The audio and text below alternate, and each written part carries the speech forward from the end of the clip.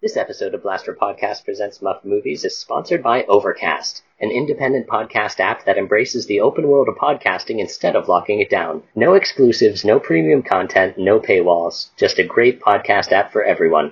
Get it for free in the App Store. Smash cut! We see the Torrance family suite. Jack enters, and Wendy, super tense, waiting for the news of what he did to the interloper that throttled her little boy, rushes up to him. Jack, did you find her? Did you stop her? What's happening? What did you see in room 230?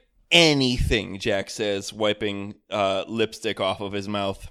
The only crazy woman I see around here is me, and Danny was lying about that intruder. What? Yeah.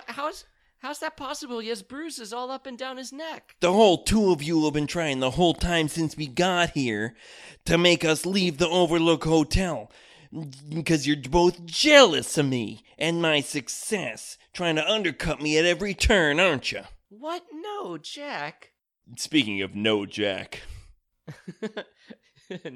No Jack Johnson. I can see when I am not wanted. Took a little detour on his great Yukon adventure. Hey ho! A griffin swoops down to pick up No Jack Johnson and fly him off down the Colorado mountains. We're gonna find that Patreon. The elusive Patreon skulks it through the forest. Great, look what you did, Jack. You scared away the only guest we've had in months. You know, I think we've got a little guest here that you didn't suspect, Wendy. And that guest is called being a bitch. Wendy looks ashamed of herself. Danny, lying in his tiny bedroom with the door closed, trying to snuffle out the sound of his arguing parents, suddenly has a vision. Synthesizer trombones play, and he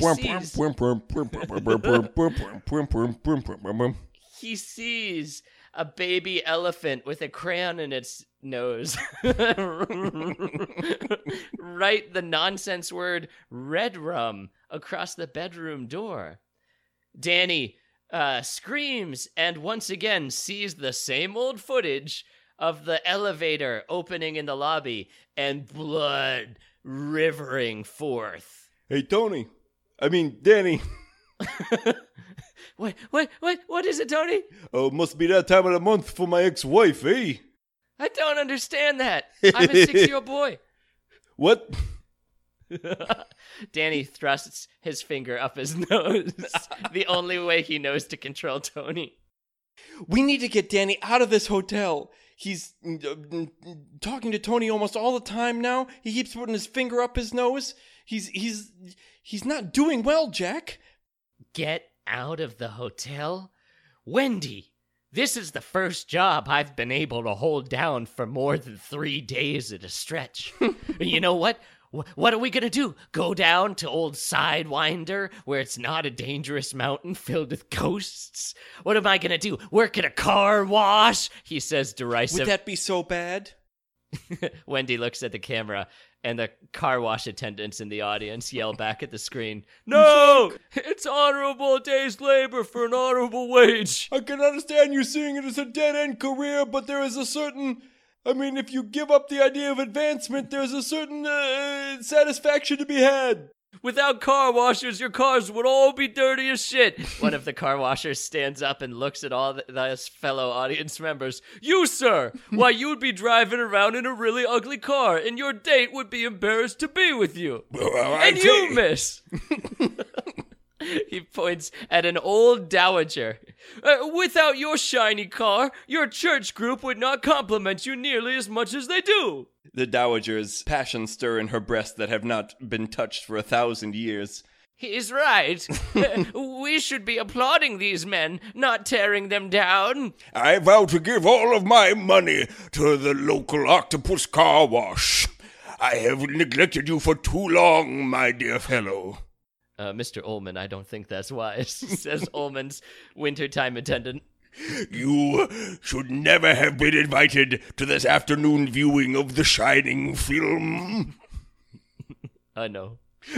Says the underage attendant, looking guiltily at his rated R movie ticket stub. Why don't you all keep it down over there and so we can watch the end of the movie The Shining? Says the clown from It. He puts a finger alongside his red nose. And nothing happens. The camera lingers on him for an uncomfortably long moment as his eyes begin to shift in a panicked way off to the sides. Something that's supposed to happen here? Smash wipe! What the fuck is this? A hallway. Jack, furious, is pushing over everything that is not permanent, like disposable aluminum cake trays. The concept of love. And suddenly he rounds the corner and sees festive balloons laid out as though there's some sort of happening soiree in the hotel. And off in the distance, he starts to hear some haunting, old-timey music. Mark, what does that sound like? Yeah! Yeah! Now, what in the world is that?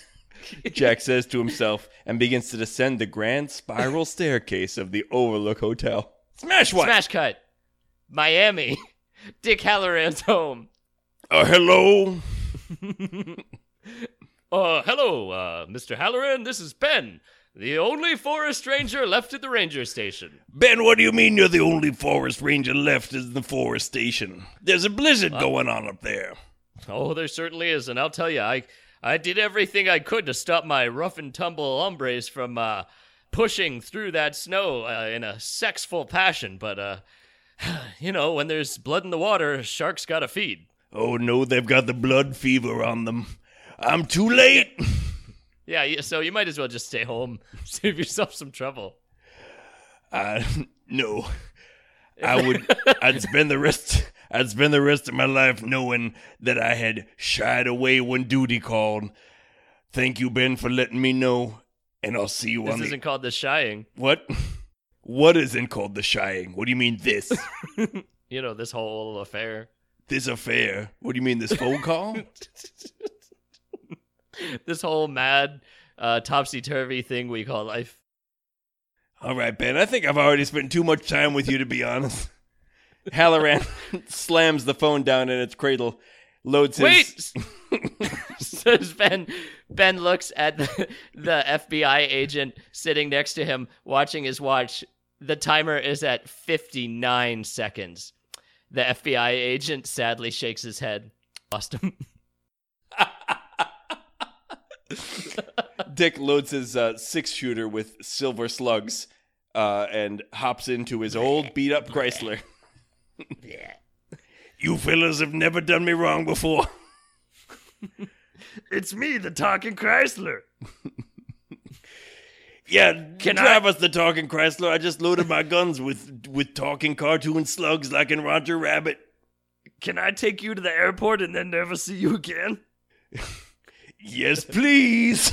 Let's go.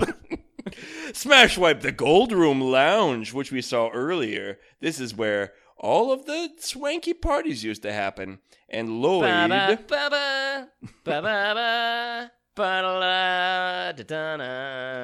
the spy fall when it crumbles.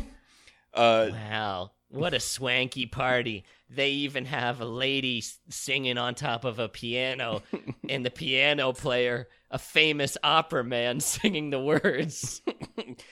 That's Pavarotti, you uncultured swine. I'm just busting your balls, Mr. Torrance. Can I get you a white wine spritzer? Oh, thank you so much. That's what we used to drink all the time back in my teaching days before we would punch our own students like in the book. You're living the impossible dream, Mr. Torrance. Now listen. Danny's ears perk up. The hotel is wondering when you're gonna kill your son and your wife. When I'm gonna kill them? Yeah, when you're gonna chop them up with an axe.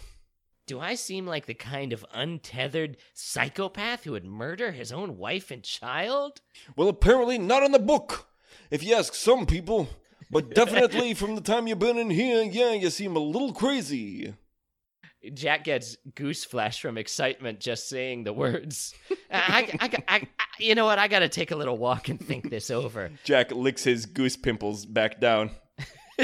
He turns, and English butler knocks into him, spilling trays of yellowish liquid. Hello.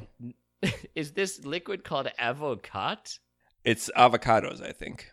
Just avocados? Did you look it up? Let's look it up. Avocado. Yeah, on the captions, it says avocado with 2 A's. That's apparently the French word for lawyer. Oh, with 2 A's? Yes. I see. I love that movie, Le Devil's Avocado. Oh, yeah. Avocado is apparently eggnog? Dutch eggnog? What a weird thing to be carrying around at a party. Yeah, but it's a 1920s party, so maybe that was the hotness. Maybe that was like their Four Loko. Oh no, look what you've done, sir. Jeez. My shitty burgundy velveteen track jacket is ruined. I've spilled my nog on your corduroy, sir. I'm terribly embarrassed. Would you like me to suck it off with my lips like some sort of algae eater? Not here. Let's go to the men's room where such things are done. Haven't I seen you before, sir? They retire to the ugly men's room. I'm not allowed in the other one. Of course you've seen me before, butler. Like, I'm the groundskeeper. I'm the head shit over the winter. I don't think so, sir. I think I'm actually the groundskeeper and the head shit over the winter. What's your fucking name? It's Grady, of course. What's your fucking name, you piece of shit? Jack gasps and holds his heart. A sudden flash comes back to being in Ullman's office. The elaborate dance of the puppets with Grady wielding the felt-tipped axe. Tiny, perfect glasses of eggnog tipping over on the finger puppets' slipping hands. A bloodied Mr. Ullman's finger pulling the dead Grady puppet off of it, still smoking from the tiny shotgun blast. Anyway, are we gonna do this thing or what? Yeah, suck my dick. Smash what?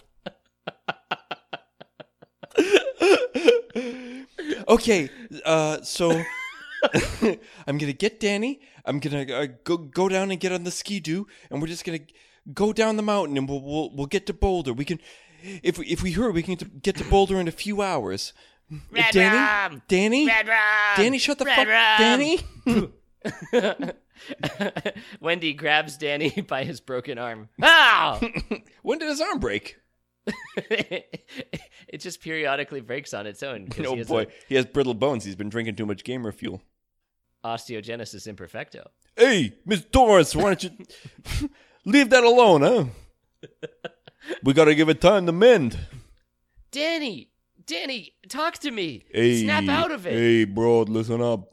Danny ain't here no more. We understand one another.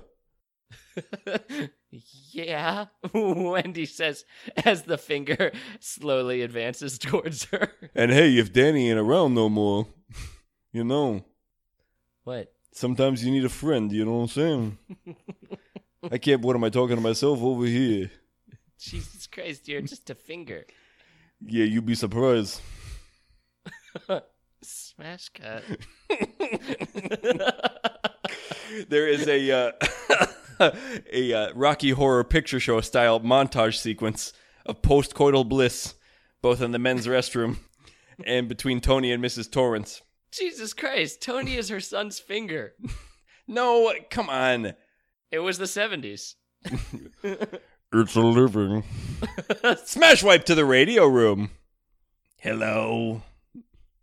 Hey, radio. I see you're still operative. Hello. This Is old this whoever's Jack. in the Overlook Hotel? Yeah, this is. This is Jack. Why? Who are you? Oh, I can smell ya, the Overlook Hotel. Wait a minute, are you just some ham radio pervert? Yeah. Jack takes out the radio. Wait, did Wendy kill the radio or the telephone? Wendy killed the radio star. She put it in a box and put it in the incinerator. Shit.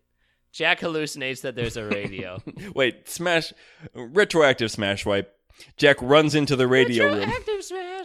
Smash wipe. Jack runs into the radio room. Time to kill the radio so I can kill the lady-o. He looks around but doesn't find the ham radio anywhere. All he can see is a small coffin-shaped clean patch on a dusty desk. Wait. God damn it, someone's beat me to it. The game's afoot, Wendy Torrance. I'm Foot Wendy. Don't look down here. Says a talking foot. Smash wipe, 8 a.m. Whoa. Okay. Dick is on an airplane. Dick is on an airplane. Doon, doon, doon, doon, doon, doon, doon. Excuse me, miss. I'm Dick Halloran. Dick Halloran. This flight is going to Denver, right? Yeah, I'm surprised you got on the plane without knowing that. We're halfway there. I'm living on a prayer. Dick winks. Whoa. Listen, do you want to get out of here? Yeah. Dick stands up out of his airplane seat and follows the stewardess into the bathroom. They close the door behind them, and we hear smooth saxophone play. Smash wipe. Durkin's Auto Supply in Denver, Colorado, bro. Larry Durkin, the great monarch of the Denver Auto Supply chain companies, is presiding over his kingdom. Suddenly, the phone rings. Bing, bing. Bing, bing. Come on, man, pick up the phone, man. Pick up the phone. Larry Durkin. Larry, it's Dick Halloran. Dick, you old son of a bitch. What are you doing calling me on a day like today? It's colder than an Eskimo's tits out there. All right, well, they're indigenous peoples. Let's not call them Eskimos anymore. I'm going out of my way to be familiar with you, Dick. It's an old sales tactic. I'm not surprised a sharpshooter like you didn't fall for it. Anyway, what do you want from me? You want me to suck your dick? You want me to pull you off? Come on. No, I'm good, Larry. Look, Larry, I need to That's an old sales tactic, Dick. I'm not surprised you didn't fall for it. Of course, sorry. Look, Larry, I got to get up to the Overlook Hotel in a hurry. I think there's assholes who are running it wrong, and I don't stop them. I don't know why. I can't tell you what I think is going down, but you know. Do you think another one of the caretakers is trying to kill his wife up there? All right, you got me. You know I can't lie. Can't bullshit a bullshitter, Dick. Listen, I can give you a snowcat. No, look, I want a vehicle that I can get up the mountain. Oh, no, well, in that case, I'm not going to give you this. Larry looks over at the giant white cat on a silver chain tethered to an altar in his office. But before I do... Are you sure you don't want this thing? Because damned if I can get anyone to take it away, and it's not letting me out of here, Dick. You know what? Fuck it. All right, I'll take the cat. Smash wipe to an hour later. Dick Halloran rides the snowcat across the dunes. You remember that He-Man tiger action figure that had like armor? Of course I do. It had a saddle. That's what Dick's doing, but on a snow leopard. Ride like the wind, Constantine. Okay, hold on. The snowcat puts on an extra burst of speed as they race. All that you can see. Trying to race the bestial forest rangers to the Overlook Hotel before it's too late. By now, the forest rangers have ripped off their uniforms and replaced them with shards of spiky metal. No gods, no masters. Tonight we taste man flesh. Wait a minute. I thought we were going to fuck that lady. That also. Quiet, Articulate Joe. Quiet, R2-D2. Smash wipe. Colorado Lounge. Colorado AKA Lounge. Colorado deep down in the ocean. Blue like a China boy. That is The Mighty Boosh. That Great is the TV series. deepest of deep cuts Yeah, that's pretty good for, for a piece of shit. I wasn't going to say it. Yeah, but We were- your tone of voice implied it enough that I We- feel we were bad all about thinking myself. Smash wipe. Colorado Lounge. Colorado deep down in the ocean Fuck, blue. we're in a hyperloop. Like in the movie Primer, deep cut. Good job getting some back. Thank you. Mark and Andy peel the space-time continuum back, its tendrils trying to snag them, and plunge further into this episode of Muff Movies. Brought to you by Lagunitas. Jack? Life is shit. Smash cat to the Colorado Lounge. Colorado also known as- Lounge.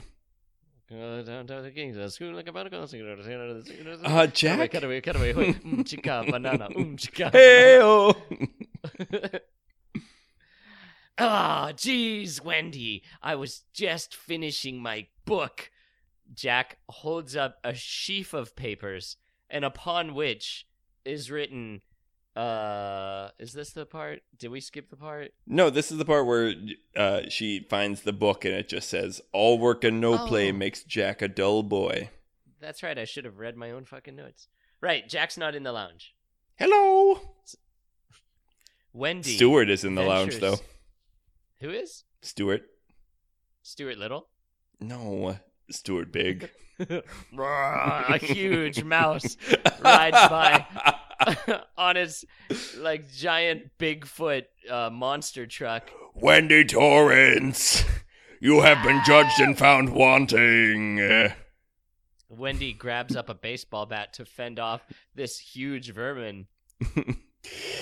But then suddenly, from the tree line, a bunch of semi-nude park rangers rush out and grab the huge rodent and begin an epic death battle with it. Wendy slowly closes the blinds. Well, you're almost there, Sarge. Take your shot.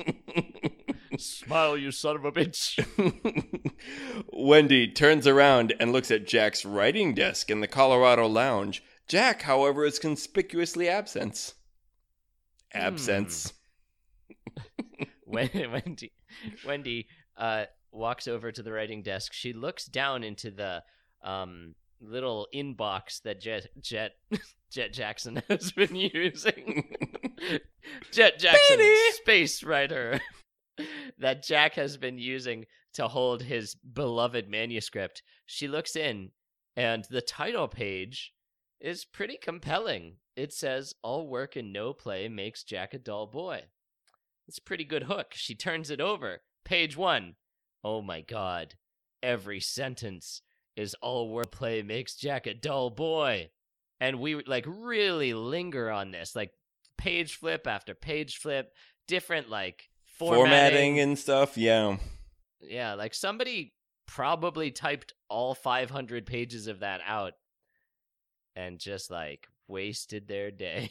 How do you like it? Richard Dreyfuss, did you do this? Where's Jack's book? I have been writing it in a Starbucks day by day.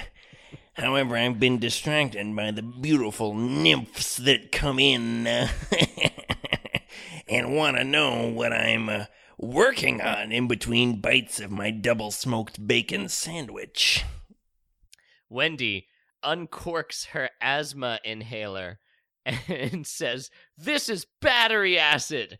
Using the power of imagination, she sprays the clownish Richard Dreyfuss right in the face with it. His face begins to melt. Hoisted by my own petard. Richard Dreyfuss does a clownish twirl and disappears down the storm drain. Wendy shudders, knowing that in 20 years she will have to return and finish the job. I'm surprised that you know so much about it. Haven't we talked about this before? I thought I was our resident Stephen King expert. I've been listening to a bunch of the audiobooks, and I watched the new It movie like 3 months ago. Oh, that's a damn fine film. You think? I liked the movie, did you not? I kind of had a problem with the Pennywise. because he was like immediately such an obvious monster creep. Mm-hmm.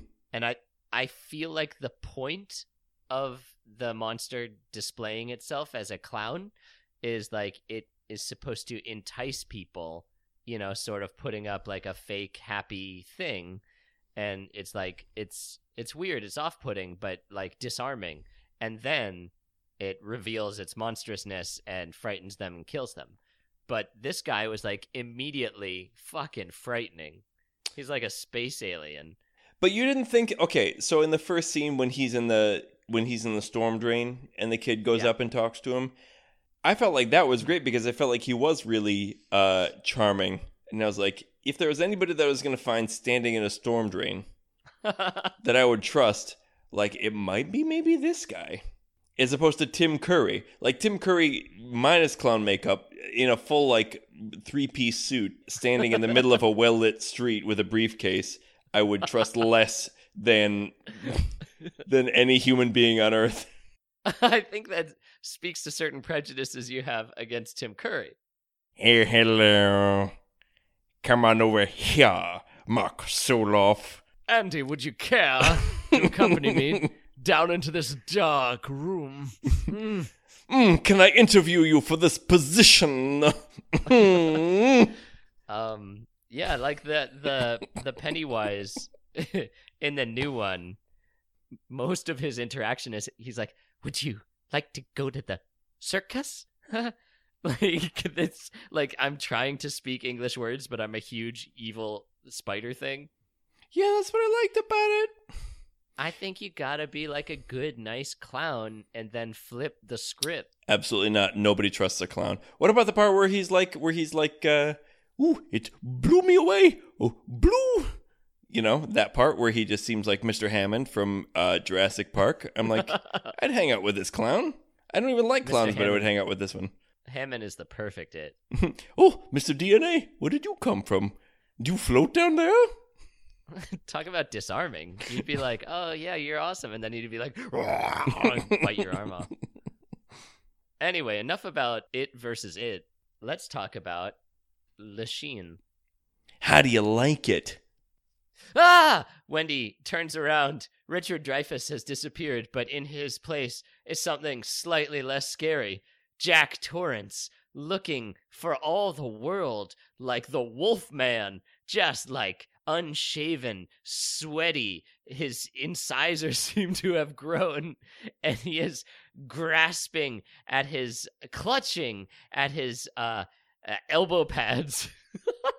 He's clutching at his shirt sleeves, just like filled with venom and hatred. It's a good book, Jack. It's do you think what's your favorite here and there, but overall, I think it's good. Repetitive. Yeah.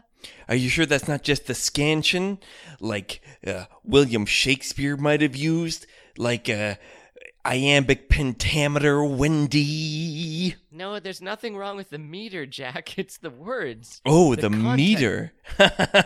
I'm surprised that you were able to pull that one out of your lexicon, Wendy.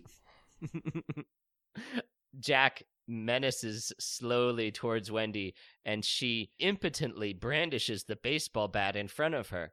Now you just stay where you are, Jack. I wanted to talk to you about Danny, but I suddenly feel like I just want to go back to my room now. Oh, you wanted to talk about Danny? Well, we can talk about Danny, Wendy.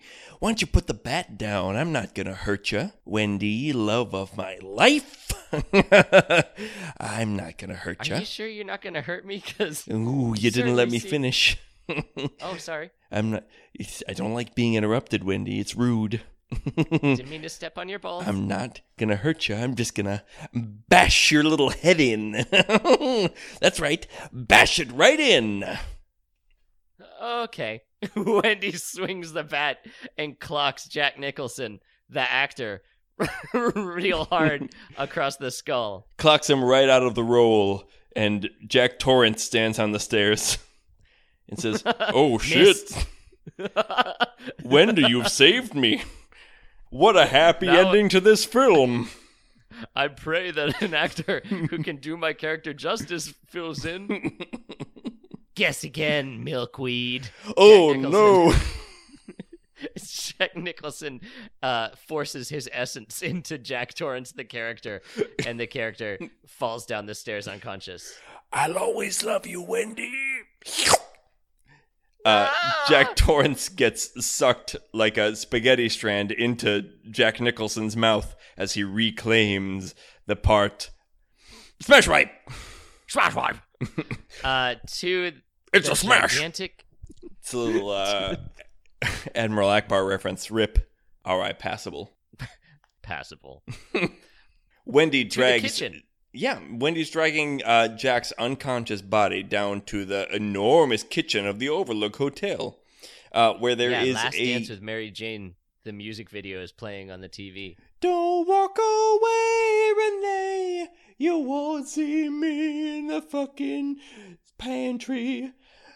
That's where you locked your husband, and his name Jack Torrance, and he wrote a fucking book. Wait, what song is that? That's the song that plays in the movie, so Okay. you can just look it up. Anyway, You know what? I Wendy misunderstood. locks Jack in the enormous pantry of the Overlook. Suddenly, Jack starts to get that Jack Scratch fever and resurface his consciousness as Wendy finishes dragging him into the pantry. Wendy, what are you doing? Ah! Jack, I have to... What? Hello? Hello? I'm here. What did you hear? No, you hang up first. Wendy, what are you doing? We're getting out of here. You're not well, Jack. I'm gonna go down to the town to get help. I'm gonna take him down on the snowcat. Wendy, you can't trust those snowcats! I was talking to him earlier, and he said that he would carry us down there fast as lightning. Everyone knows a snowcat doesn't keep its word. That's why we love snow dogs. No, I trust this one. His name is Theodosius, and he told me that he was gonna carry me like the wind down to Boulder. Theodosius writes me a letter every day. Hamilton? Anyone? Jack looks around, making a shrugging gesture at all the potatoes and cans of beans. I've seen Hamilton. Says a can of green beans. The Green Mile. Yeah, listen, Wendy, why don't you go and try... Why don't you go and try and talk to Theodosius, see how he's feeling right now? Yeah, I think I fucking will, says Wendy, and she pushes a small hornet's nest through the people of the pantry. See you in hell, fucker. Smash wipe! Meanwhile, in the garage where the snowcat is kept, Theodosius the snowcat lies dying on his side, his flank torn open by an unknown assailant. Oh no! Wendy runs in and kneels next to the great beast. Theodosius! She runs her hands through its ivory fur. Ah, Wendy, my child. It appears my time has come at last. Did you clash with the nothing? Would that I were paired with such a foe. It would have been an honorable way for a being such as me to die. No, I was killed by... Theodosius perishes in mystery. The body of Theodosius dissolves into shimmering starlight. I'll clean that up, madam. Says Green Miles, who appears out of the ectoplasm to sweep up the dead body of Theodosius. Green Miles, how did you get out of the pantry? Wait a minute. Smash cut. Back in the pantry, 4 p.m. The door is wide open. Thanks, Grady. I thought Miles would stick around a little bit longer, but... You know what they say about canned vegetables. No, what do they say about canned vegetables? They only stick around as long as you're... Not... Fuck you. Hey, fuck you, man. Says the can of green beans. The green beans kicks Jack in the ass on his way out. Jack sprints through the door that Green Miles opened up. The ghosts of the Overlook are now fully on Jack's side. No door will hold him. No snowcat will stay alive if he wants it dead. Jack races down the halls of the Overlook, a puppet to its dark desires. As Jack wheels around a corner, Grady the butler says, "Hey boss, heads up!" He throws a fire axe. It swings through the air, and Jack catches it with one hand without even looking, like a rock star. Jesus Christ, Grady, you could have done me some real damage there, you piece of shit. Yeah, take that, new guy. What? Bing Bong! Oh shit. Oh shit. Bing bong! Jack walks to the door. He hears the wind of the giant blizzard going on outside whipping. He looks out the window and sees that the sun is already set. He opens the door, and silhouetted in the doorway is Dick Halloran riding upon the noble beast, his own snowcat. Jack Torrance! Oh no, it's Dick Halloran, my one weakness. The man without honor. Halloran unleashes a silver lance 10 feet long. It stabs through Jack's wicked side, and we can hear his foul flesh sizzle under the purity of Dick Halloran's weapon. Wilt thou stand and face me, Jack Torrance? Get off that snowcat and face me like a man, Halloran. You don't have to do this, Dick. The giant snow creature puts a strong but thoughtful paw on Halloran's shoulder. Thank you, my noble steed, for your emotional support in this dark hour. But this is something that I have to do myself as a man. I understand. If you need me, just call Larry Durkins, and I'll be chained up in his office. The snowcat races back down the mountain. Dick turns to face his foe, squared off as two opponents, but Jack has vanished. Wait a minute. Smash wipe! Wendy is sleeping. Danny is nearby, walking back and forth like a friggin' maniac. Oh, yeah. Danny stalks the bedroom, holding a cleaver and saying red rum over and over again. Hey, Danny. What is it, Tony? Listen, buddy, maybe we should put the cleaver down, huh? I need this for effect, I guess.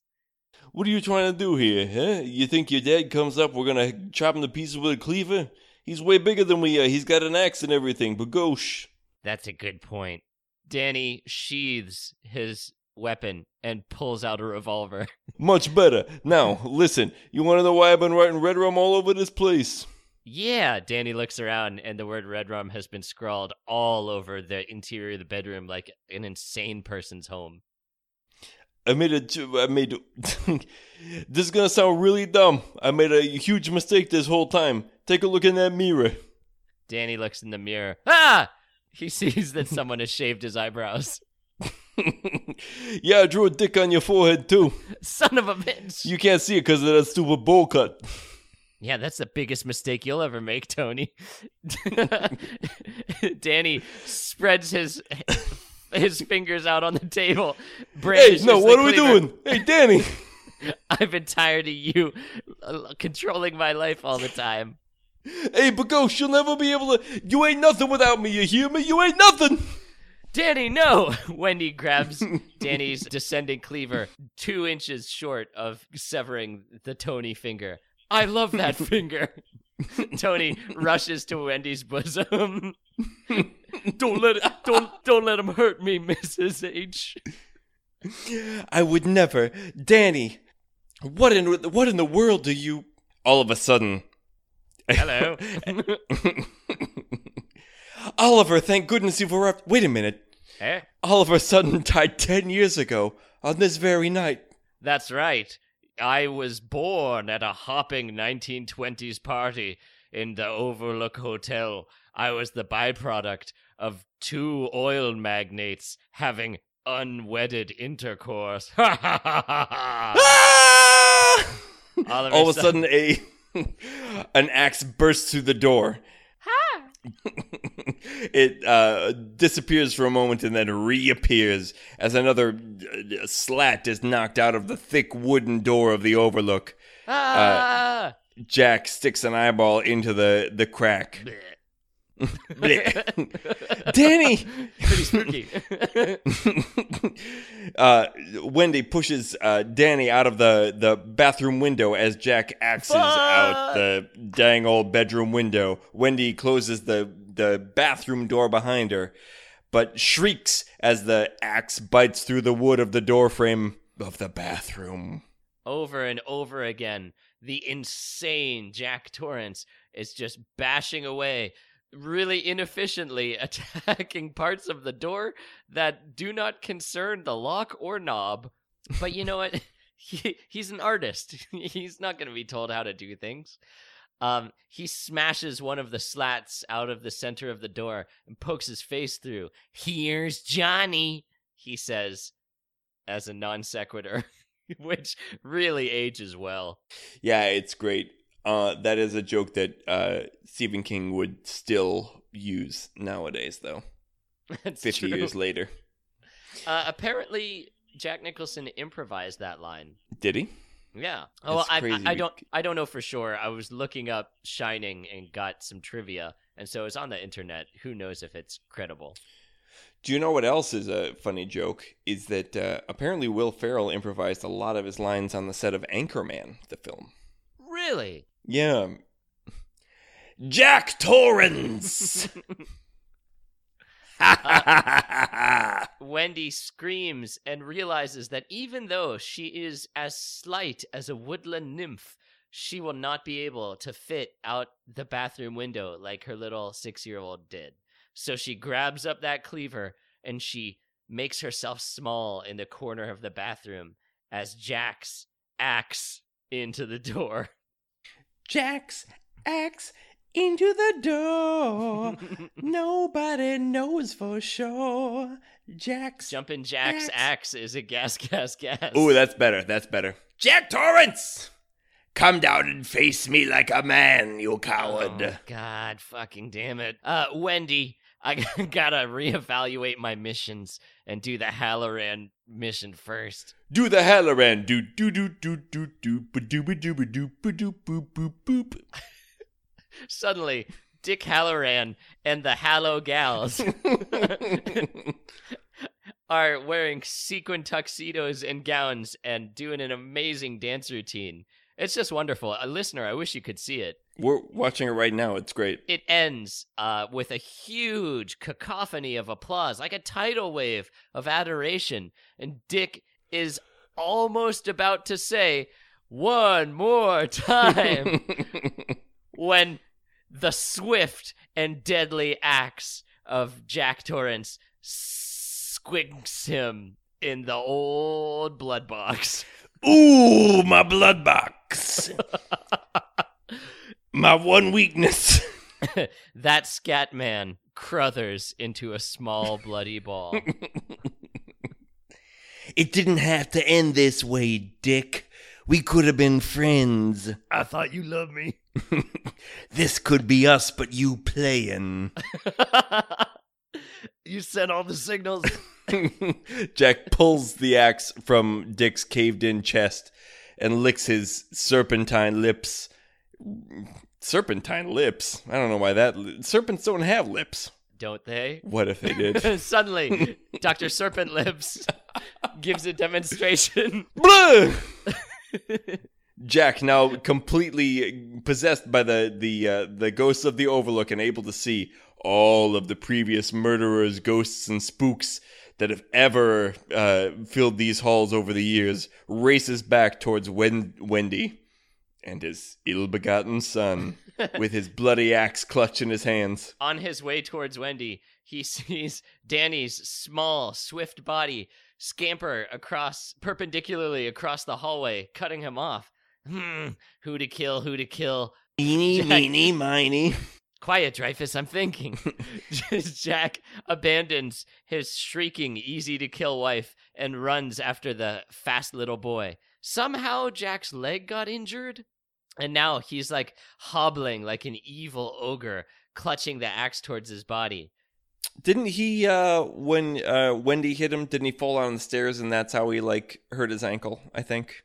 Yeah, I guess that's what we are to believe. Because in the actual movie, she hits him in the hand, and he's like, ow, fuck. And then she hits him in the head, and then he falls down the stairs. But in a modern movie, you would absolutely, like, see a shot of his leg hitting something and hear a cracking noise. Yeah, it would need to be spelled out a little bit more. For exactly the reason that we're talking about right now, you cannot allow the audience to be even briefly semi-confused about why a person is limping. So anyway, the end. Danny runs out into the snowy set piece of the hedge maze. It is totally goosed with snow, and it's pitch black. It's so difficult to see. Hey, Danny. Hey, Danny. What? Where are you in the old hedge maze, buddy boy? Bud? Oh, I'm over it. Wait a minute. Danny claps a mouth over his hand. Wait, he does what? Dr. Snakelips gives a demonstration of how this is physically possible. Now, Danny, very good. And that's just the beginning of the modifications we can make if you were to join me and rule the galaxy as my son. Danny shakes his head furiously and keeps running. Ah! Dr. Snakelips and Jack Torrance chase Danny into the horrible hedge maze. Danny! Danny! Jack is now become a roaring, horrible beast. Danny! Wendy races down the stairs after her husband and her missing son, and as she wanders through the overlook, she sees all sorts of different terrifying apparitions. Oh my god. She sees a dog giving a man a blowjob. Can we just comment on this for a second? I don't think so. Let's move on. She sees so in the book, there's a lot of to-do made about a very rich ghost who is the owner of the Overlook. Well, he's a very rich man who becomes a ghost. It's when you describe him as a very rich ghost, it sounds like a Casper situation where he's made a lot of money posthumously. Well, as a ghost, he's rich in friends. Right, sure. Yeah. It's in the singing of a street corner choir. It's going home and getting warm by the fire. What? Go ahead. He, they make a bunch of stuff in the book about how he is bisexual, and the man who he slept with one time has attended the party as a party guest dressed as a dog, and he's like humiliating this man by making the dog like do all these shameful tricks at his own expense, and the party guests are laughing at the dog, and they like somehow dramatize their relationship in this movie by having a guy, Wendy, running through the hall, and then there's a guy getting a blowjob from a man in a dog costume, and they just look up at Wendy. Yep. They're not like you're gonna die. They're like, huh? There is no context. There is just a man in a dog costume, and here's the thing. Like, this seems like splitting hairs. But there's an implication that there's something sexual happening, but the man in the dog costume, he's got the dog mask is not set up to the point where they could have been doing anything sexual. Yeah. So the way they described it in the book is like a thing where it's like, oh, like he humiliates this dude and then he has sex with him in the dog costume, and it's like a whole thing about their relationship, and then it's horrifying later on because they're both dead or whatever. They kill themselves. Mm-hmm. In the movie, it's just a man in a dog costume kneeling next to a man in a business suit in a room. And it's weird. It's like a Twin Peaks thing. It is like a Twin Peaks thing. And you're supposed to be spooked by it, but it's not spooky in the way that the rest of the movie is spooky. Like when the elevators open up and a bunch of blood pours out of them. Hello. Yeah. The monstrous feminine. Ah, the monstrous feminine. So, like, yeah, and in a largely asexual movie, it's a strange... Well, I guess it's not asexual because Jack makes out with a naked model. But other than that... Other than that detail... Wendy turns the other way and sees a skeleton! Yes! Can we stop muffing for a second? And mention when you and I did Silence of the Lambs? We're like, watch out, it's spooky. There's a cobweb. There's a skeleton. Literally, Wendy turns and looks into the ballroom, and the lights are out, and it's filled with cobwebs. And she's like, ah! And she looks again, and it's filled with skeletons in party clothes. And she flips out. This is like what we were using as examples of unscary, silly Halloween goofs. And this is supposed to be horrifying. Yeah, they are just kind of throwing everything at the wall in terms of like what could possibly be scary to a person and seeing what sticks.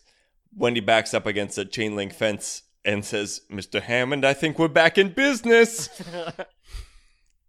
Frankly, I find the sexually ravenous park rangers more frightening than a room filled with cobwebs. And I'll say, Mark, I'm beginning to think that those are entirely a product of your fevered imagination. I don't necessarily remember the park rangers being in the film. I'm pretty sure Stephen King wrote a paragraph or two about them. And there's no way of knowing since we're doing this entirely from memory. But so who knows? We have to keep the park rangers in there because they're a part of the story now. Yeah, we had to establish them because of what happens later in the story with them. Right, Chekhov's park ranger.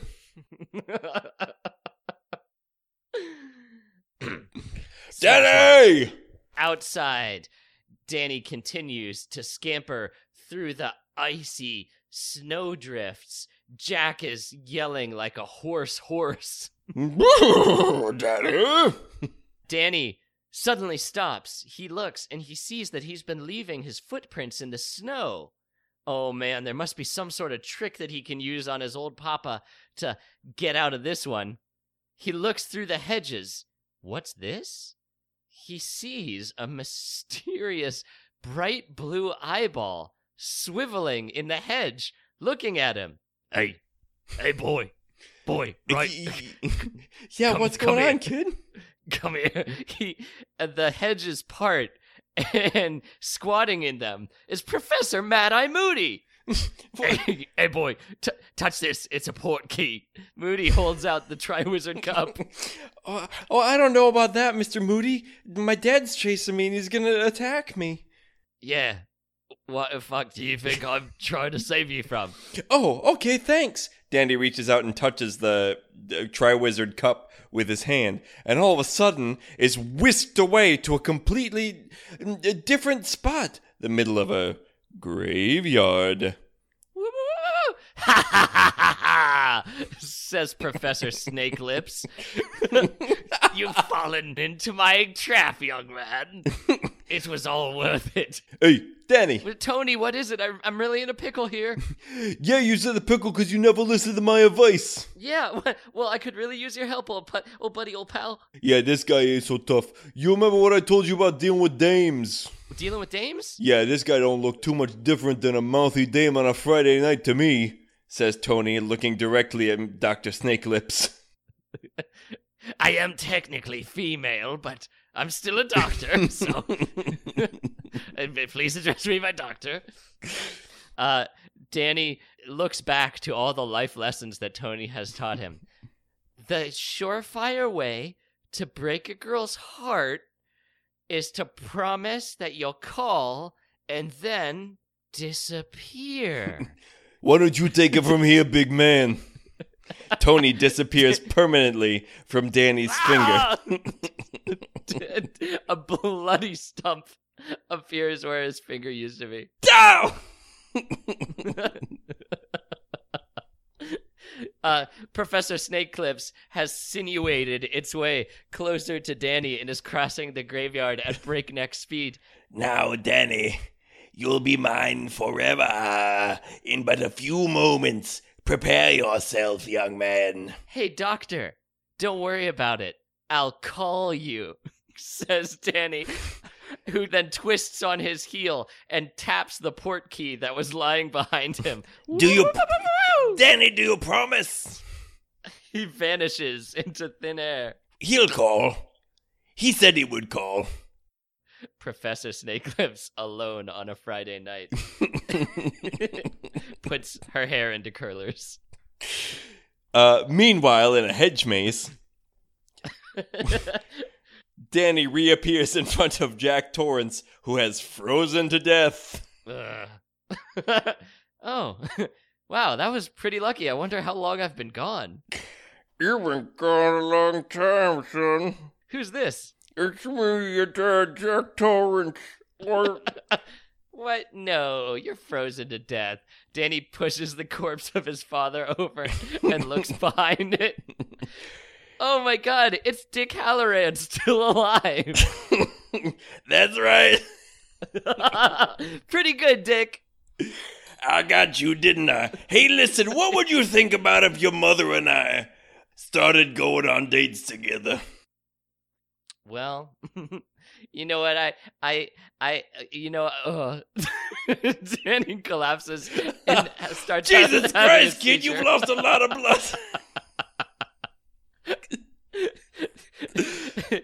We can hear Wendy screaming from outside the maze. Danny, Danny! Dick Halloran scoops him up in his manful arms and bashes through the hedge walls out to Wendy. Oh, thank God, Dick. We got to get Danny back into town. I think we got some bigger problems on our hands. Halloran turns around and sees the approaching nude park rangers bounding across the snow. They're just like fully erect, like those that bump into topiary animals begin fiercely humping them until the animals are just piles of leaves and sticks on the ground.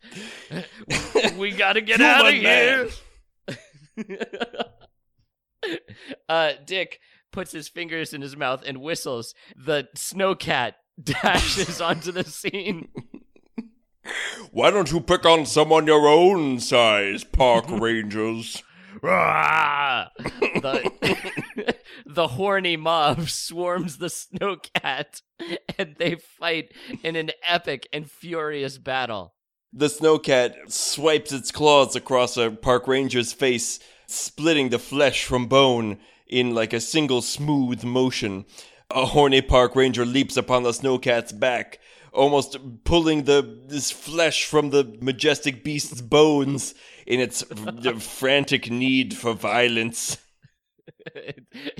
In an amorous rush, the pink bundle of men all leap atop the snowcat, weighing it down. Is this the end of the snowcat? Hey, park rangers. What? Why don't you dick on someone your own pies? Oh my god, it's the clown from It. Or Clown is it Dreyfus rises from the snow.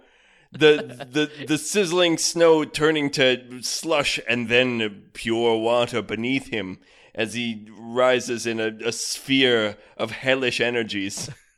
In each of his hands is a wicked cream pie. He tosses one and it splats full in the face of the head ranger. The face begins melting and the ranger clutches. It cannot remove the pie from it. The ranger screams and dies. Hey, park ranger, why don't you smell my buttonhole? Richard Dreyfuss pulls down his pants and a dragon flies out of his ass. Okay, not what I intended, but I'll take it. It's a living, says the dragon. The dragon breathes its acid breath upon all the park rangers, who begin to decompose instantaneously. The shrieking remains of the mob of park rangers attempts to flee into the woods, but they are pursued by the cackling Dreyfus beast into the darkness of the Colorado mountains, never to be seen again. Jesus Christ, says the snowcat. We gotta get these guys down the mountain, says Halloran, throwing the unconscious Danny onto the snowcat's back. You think I'm gonna fucking hang out with you guys after what I've just been through? The snowcat says. I need some counseling. Hey, why don't you stop being such a fucking pussy, you fucking pussy? What? The whole cast looks across the lawn and sees the shimmering, angelic figure of Tony Danza. Hey, finally I've achieved my final form. Tony, is that you? Yeah, kid, you finally learned what you needed to do. The last lesson I needed to teach you before you grew up. I earned my second wing. Bagosh. Oh, man. Cock blocked by an angel. Wendy jumps into Tony's angelic arms. Okay, everybody, hop on my back. It's gonna be a bumpy ride. The Snowcat and Tony Danza carry the unconscious Danny and Wendy and the sexually frustrated Dick Halloran down the mountainside, as behind them the disappointed but intact Overlook watches them go sadly. Oh. Muff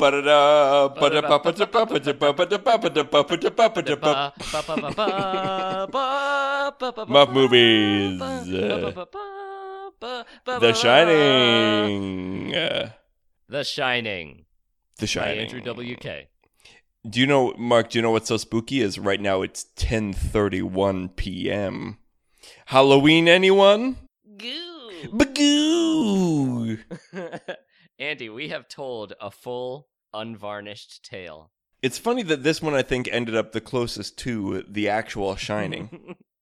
Yeah, I mean, maybe not the Kubrick film, but absolutely we included the Rangers from the book. Well, I think that's the whole thing, is Stephen King was so upset about the Kubrick interpretation, but I think if he listens to this, when he listens to this, I should say, he is just going to be nodding his head in agreement the entire time. Yeah. You know what I would like to make explicit right now in the imaginary scenario that we just painted for you all? That Snowcat, none of the dicks ever got into that Snowcat. Ever got into that Snowcat? No, I just thought they were in some sort... I pictured it as they were in a rage. They were in a rage, and their little dicks had, like, teeth and were biting the Snowcat, but there was no actual sexual penetration. Now, I'm interested that you think that that's somehow better. I'm interested that you think there's a human being out there that will be reassured by you saying their little dicks had tiny teeth that were biting the Snowcat. That you think there's somebody out there nodding in agreement, being like, oh, thank goodness that Mark said that, because otherwise I would have been disturbed. Look, Andy, let me ask you this. And this is a really similar situation to our great rock biter, cock biter debate. Yep. Mm-hmm, yep. I mean, is it not better to be bitten by a cock with teeth than to be non-consensually fucked by a cock with teeth? Now, okay.